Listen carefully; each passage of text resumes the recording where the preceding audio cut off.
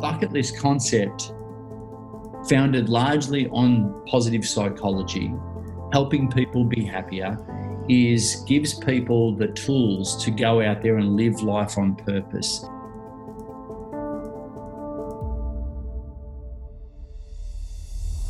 Welcome to the Adversity to Advantage podcast.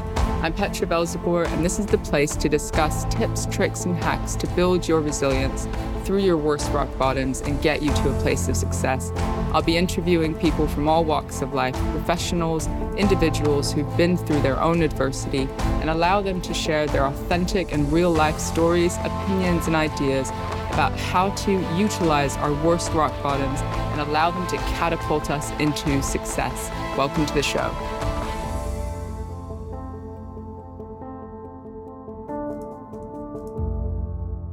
Welcome everyone to the Adversity to Advantage podcast, all the way from Melbourne, in the middle of, I think you said, third stage lockdown. I'm not quite sure what the stages are, but it sounds pretty intense and like people might be losing their minds now. We've got Travis Bell. Now, he is known as the #1 bucket list guy. So I'm excited about this conversation and all that I can learn. Welcome to the show, Travis. Petra, very, very happy to be here with you. Hi viewers, hi listeners, stoked to be here. Super good to have you. So tell us just a little bit about you. Who is the bucket list guy? What excites you every day? Oh, great questions. What excites me every day is helping people live a life of no regret. Of regret-free life rather than regret-full life. Live a life of more meaning, more purpose, and more fulfillment at the end of the day. To live their bucket list, obviously, before they get given a use-by date. Very unlike the film that is pretty crappy when I look at it. It's because it was about two guys that get given a cancer diagnosis and then they write a bucket list. And we all know that that's pretty stupid to wait until they get that use-by date. But human beings are human beings, and we shouldn't wait until something traumatic or dramatic happens to us or a loved one to start living our life and reprioritize the things that are really important, the things that really light us up and give us more happiness in life. That's what it's all about, right? Absolutely. And that's why I was excited to get you on the show, because I find with the people that I interview, and as a coach and a therapist myself, that often humans are humans. They do need the catalyst point to kind of shake them out of habit mode and conditioning mode and what everyone tells them that they should do to get them thinking, oh God, there's a whole world out there, to get brave. I mean, what do you see? Yeah, look, unfortunately, it is. I'll tell you about my history in a second, but there's always breakdown before breakthrough. There's always confusion before clarity. There's always a storm before the rainbow. It's just how, unfortunately, it is pain that moves us in the direction that we need to go in before we go to the pleasure state. And look at this COVID-19 situation, the corona cyclone that we all find ourselves in right now around the world, and we're all taking this big collective deep breath in, and we're recalibrating about what makes us happy and all that. But at the start, it was just fear. It was fear, wasn't it? And then it was acceptance, and now it's opportunity and growth and looking at the silver lining. But we go back a month. We're a little bit later than you guys, maybe a month and a half for you guys, and it was a completely different situation. We'd be having a different discussion then. But it's that shock of what we've all gone through that's helped us find our compass again and see where our true north lies. A lot of people are really recalibrating right now, which is, I think, awesome. They're adapting, they're innovating, they're radically collaborating like never before. I just hope some of this stuff sticks. We don't go back to trouble, isn't it? Normal again. What was that? That's always the trouble, is that you get the shake and maybe you reflect and recalibrate. But for many people, as soon as their comfort zone is back and they can sit back and not do maybe the daily work of facing their fear or continuing to reflect, that it just becomes the new normal of, maybe we have to do a bit more online stuff, but let's just be grateful that we're super safe now. Yeah, I think it's look, hopefully, and hopefully people watch this and listen to this, and reflect on their default. Because the default, if your default was serving you and you are finding a lot of meaning, purpose, and fulfillment in your default, then sweet. You are on the path to happiness, and no one can argue that. But if this has caused you to really reflect and help you to ascertain, all right, am I on that path? Am I truly living, my best life? Then maybe there's some changes. Maybe we stop living by default and live by our own design from here on, and enter the bucket list. And because there really is something. Just a second, there really is something about the health scare aspect of what's going on, so that people are sort of recognizing, perhaps with loved ones passing away, or at least getting sick, or even the fear just on the news, right? Just literally not just maybe a catalyst of depression or one of those things that you could then build your life off of, but thinking, what if I did have a year left, like in that movie, right? So what is the essence of a bucket list? What is it? Yeah, well, I'll give you a backstory about how I arrived to be the bucket list guy, because someone actually called me the bucket list guy after a really crappy seminar that I put on, my first ever crappy, feel the fear and do it anyway. I figure if Tony Robbins can do it, I could. But sure. I was my background is I've been an athlete most of my life. That led me to do a phys ed degree. I got into personal training in the mid-90s, personal fitness training, that is. I started with one client, grew that to a chain of personal fitness training studios around Australia, had up to 300 personal trainers working for me, did about 2 million personal training sessions. Not me alone, it was me and the team. Sure. Tens of thousands of clients and their families were affected, motivated by our trainers, which is really cool. But I became someone that I didn't like. I love the end product of personal training, but I became a bit too much of a lawyer, a bit too much of an accountant. And I fell kind of my passion for that, that particular business model. And there was some cancerous kind of people in my life at that point in time, which caused me to go, into a downward spiral. And, I went through my own bout of depression.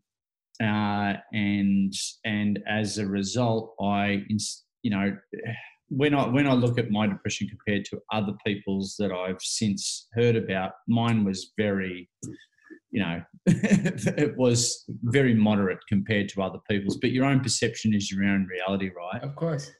And so it was a combo meal of actually of a friend of mine, actually, funnily enough, friend of mine gave me this book by Tal Ben-Shahar. You may or may not know who that is. I'm not sure of this one, yeah. He's a positive psychologist who worked under Martin Seligman, who's the positive psychology guy, yeah. And so in that, Tal Ben-Shahar, who's excellent as well, there's this process in here, 3 intersecting circles and a Venn diagram. It was an exercise, MPS, the MPS process. What gives you meaning, what gives you pleasure, and what are your strengths? In the middle is your calling. So I did that exercise and I got motivational speaker. I'm like, shit, is that really my calling? Great. Yeah. But it was good because a friend of mine gave me this book. Basically what she was saying at that point in time, look, you miserable prick. Stop dumping on everyone when we catch up, and get a little bit happier. Take some personal responsibility is what I'm hearing. Totally. Yeah. And I found myself spending a bunch of money in personal development seminars, NLP courses, life coaching courses, positive psychology courses. Every weekend that I had available for, I reckon, about 2 years, I was in courses, walking on fire, hugging it out and high-fiving with strangers, breaking arrows, bending bars, breaking boards, crying on each other's shoulder, all that sort of thing. And a friend of mine actually said, why don't, help me really compartmentalize it, which is, that from psychology, when you compartmentalize something, you kind of remove yourself, objectify it a little bit more. You can observe from a distance, and have a different perspective. Yeah. Exactly. And he said, why don't you teach this shit, Trav? And that was literally his words. And that actually helped me it helped me come to terms with how much money I'd spent and how many breakthrough moments I was experiencing every weekend. But it really helped me then go, yeah, well, maybe there's something in that. The third thing that helped me lean into this was I actually partnered with this lady by the name of Deb. Now, I'd given her my story, which, really in essence wasn't that bad when I reflect back on it. And I did my thing first, and a few little crocodile tears. And then Deb did her bit, and Deb said, look, that's all well and good, Trav.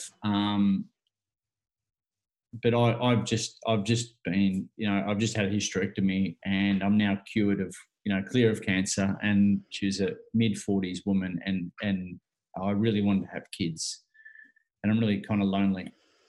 And I went, oh, shit. Like in all seriousness, like the book, Deb, my mate telling me you should do it was just a perfect storm of me going, mate, what gives you the right to play small? Work out your values. You had to be you had to be fed up enough in order to be able to listen to that perfect storm of messages, right? Yeah.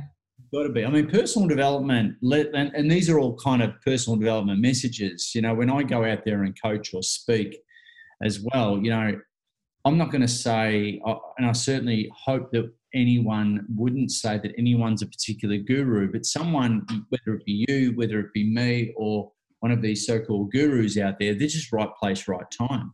Mm-hmm. Right You're ready place, to listen. right time. Yeah. And it's probably a snowball effect of what's come in the months prior or the years prior. So right place, right time, that happened for me, and it helped me really get massively grateful. I had excellent health, no problem in relationships and that sort of thing. And I became massively grateful. I worked out my values, and then I literally went out and put on my first seminar. And I was shitting myself, absolutely shitting. My first public seminar, I nearly had to pay people to be there. And I packaged in all the 3-hour seminar. And I was so nervous. I've still got the footage of it. It was shocking.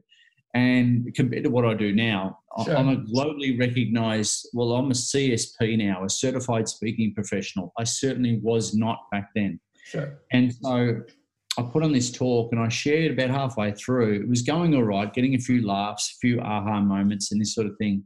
And then about halfway through, I started sharing my list to do before I died. I always had one written down since I was 18. A lot of people didn't know that about me. And I had friends in the audience, they didn't know this. And I said, well, who else has got one of these lists to do before you die, actually written down, out of your head and actually written down? And 40 people were like, nah, donuts. So I'm like, well, why do you get out of bed in the morning? Why do you earn money? Why are you here?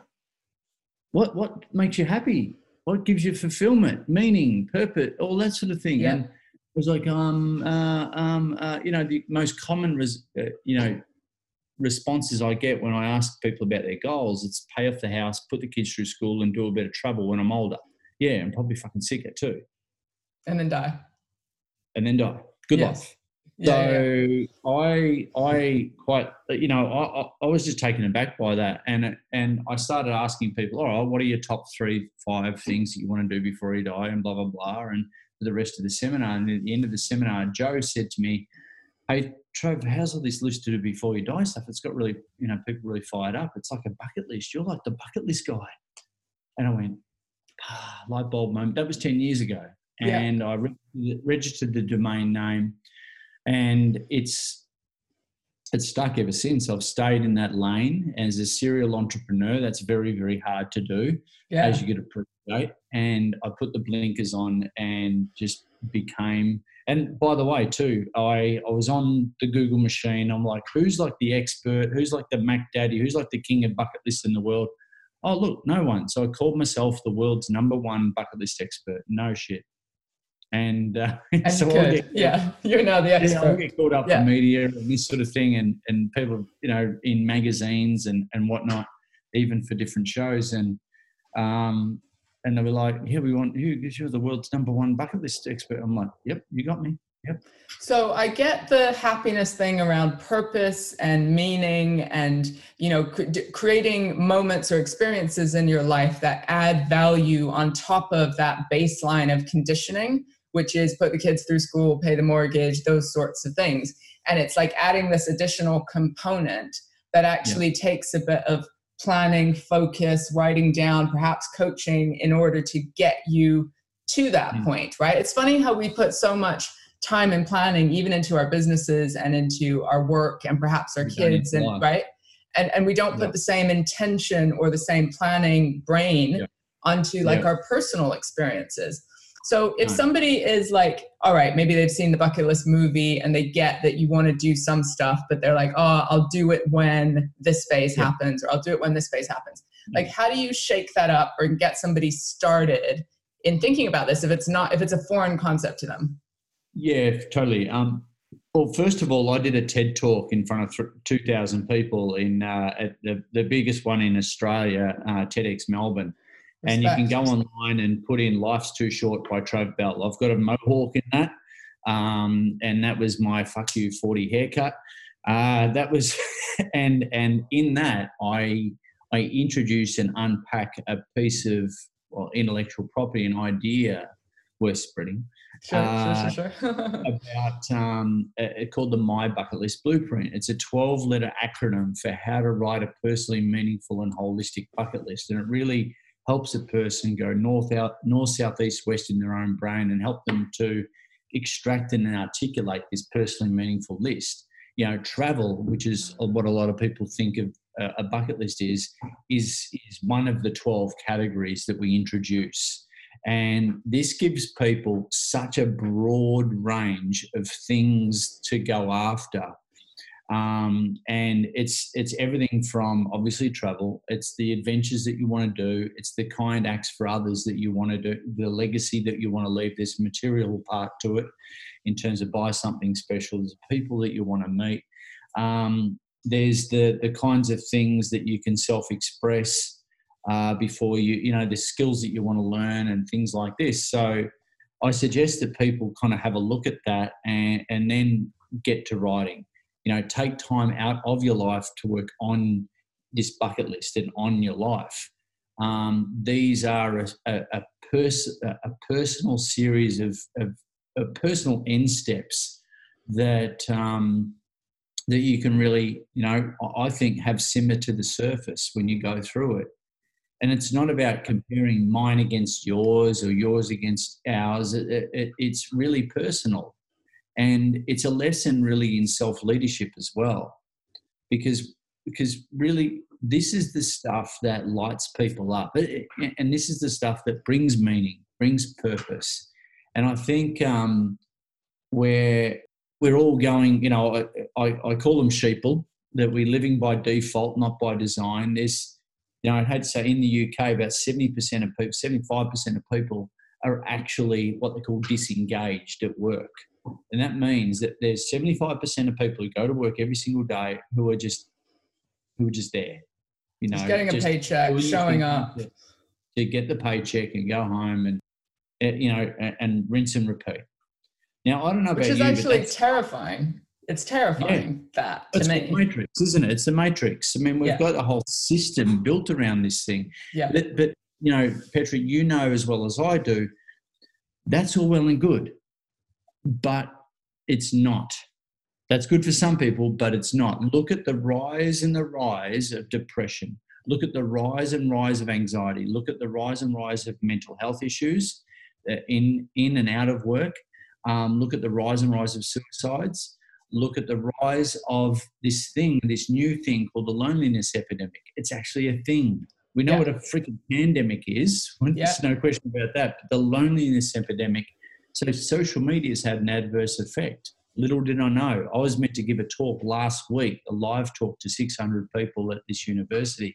Unfortunately, I couldn't do it. So I was meant to give a talk on how bucket lists relate to the loneliness epidemic.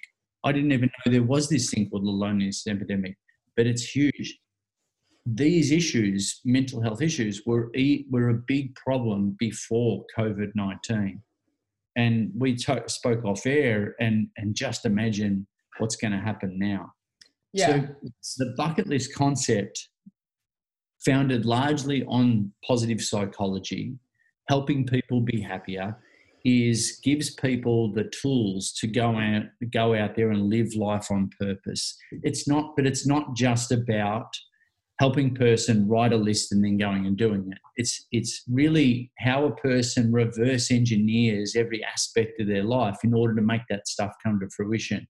It's the growth of them on that journey towards that destination. More importantly, it's about the person that exists on the other side, the person that we don't know yet, right? And that's called potential. And when we see and we experience and feel our own potential, it puts a smile on our face, doesn't it? Absolutely. So I've got a couple of questions that I just want to sort of echo. What do you have an opinion on why some of us seem to have, entrepreneurs, particular people, this drive to meet their potential and other people don't? Like it's like a bit of a side point and not necessarily in your area, but I'm just curious. Oh, look, that could be that could be DNA, it could be environment. I think, or I mean, entrepreneurs are problem solvers. There's a lot of people that are entrepreneurs that should not ever be entrepreneurs. That's true. That's true.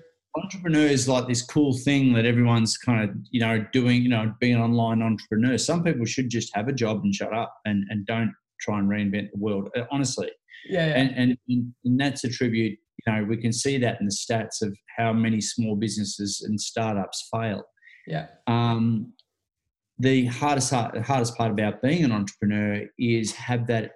I mean, you've got to have to get through the years of growing the business and systemizing and hiring and firing, and it really takes a lot of us, a lot of you to do that over an extended period of time. You've got to take 5 punches and get up on the 6th.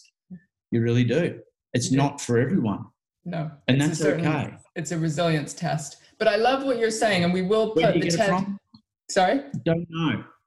Yeah, no, exactly. I just always find it funny because I would describe myself as having a certain restlessness that maybe other people don't have. And within that extreme restlessness comes an action or willingness to change it, whether that's learning something or testing something or failing at something. And it's not necessarily a good thing. Sometimes I wish that I would be content with a 9-to-5 and the simple things in life, which I am learning to appreciate during COVID-19. I'm like, oh, the flower is blooming, the sun is shining. Why don't I choose this entrepreneurial path where all my shit's getting shut down and I'm letting a load of travel and inspire people around the world? That's my why.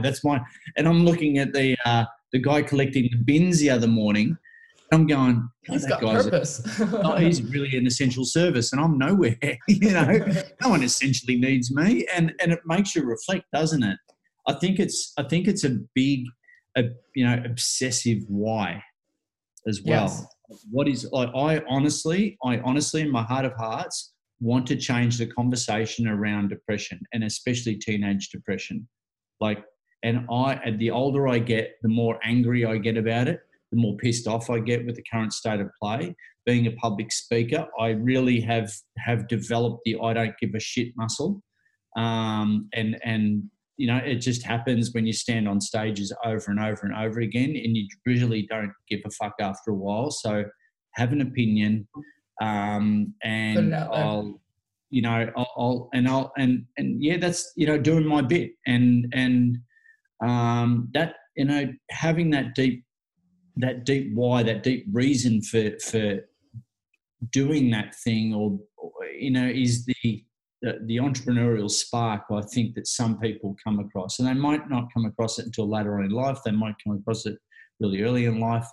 But I compare my dad, I'm adopted. My dad is a fitter and turner in the same job since he was 17 until retirement. As a fitter and turner by trade, a mechanic, always watches the news, always bitches about the government, always, very scarcity kind of mindset. And me, his adopted son, I am completely opposite. Him and I didn't get along. We didn't speak the same language growing up. He still doesn't really understand what the hell I do. until I took him to base camp on Mount Everest and Machu Picchu and Mount Kilimanjaro, and we did the Kokoda track and we did the Inca Trail. And so he kind of understands what I do now and he likes me being the bucket list guy. Yeah. And that's the real reason why I love to do it is to enable others close to me to lead fulfilled lives as well. To get that spark. Yeah. And I love what you're saying about changing the narrative around depression, because as much as there's an epidemic and, and there's labels and it can be clinical and it could be serotonin imbalance and all these things, I actually think there's a direct connection between lack of meaning and fulfillment and purpose, those things that you're mentioning, and 100%. Depression, right? So we're not putting our finger on it, but we're deeply dissatisfied and not able to have a voice or shift things effectively. So in a way, depression is another avoidance mechanism of like, let me just shut down part of myself and not feel at all. If I don't feel how shit it is, I also won't feel, have the risk of feeling how great it is either, And so it's that middle road, isn't it? Yeah, and 100%. And I've just done too much psychology work and too much personal development work. One on myself, and then two on tens, if not hundreds of thousands of other people, whether they be in an audience over the years. I've been doing this for 10 years, whether it be in an audience or through our. We've got now bucket list coaches, certified bucket list coaches in 19 countries. And at the end of the day, they're all out there running programs in places, in parts of the world where if you actually translated the word bucket list, it makes no fucking sense at all. But people get the philosophy, and that's really what it is. But we're waking people up little bit by little bit, from families to kids to teenage to Fortune 500 companies and everyone in between.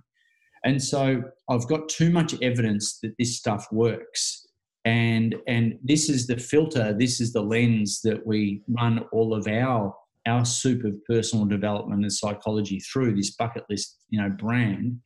And we've done that on purpose to make it more tangible, to make it more accepted, to not call it life coaching, but it's kind of like a life coaching framework, and to help people ultimately tool up so they can handle their own mental health problems and not outsource to a drug or outsource to go in deep therapy. Give them some tools to self-manage. That's radical what responsibility. Yeah. Have people live their life on purpose and design their life on purpose. I love this. And what a great opportunity during this time, as you say, if people have balanced out of the fear zone and are being a bit more reflective, to look at these prompts and this way of thinking about it. Because somebody might go, oh, I wrote down the 5 things that I want to do, but I didn't, as you say, reverse engineer it to think about, all right, well, how do I do that? What do I let go of? How do I create space? I'm turning 40 this year. So what a great opportunity to dive in, watch your TED Talk. And because I've been, as an entrepreneur, we can get very work focused. I'd say it's like that 80-20 is like, right? But the tricky thing is I love my work. I find it exciting. I find it meaningful. I find it fulfilling. And as my boyfriend of 9 months likes to remind me, there is more to life than work. I'm like, sorry, what are you talking about? He's like, what about the experiences that we want to create? And his 40th is next week.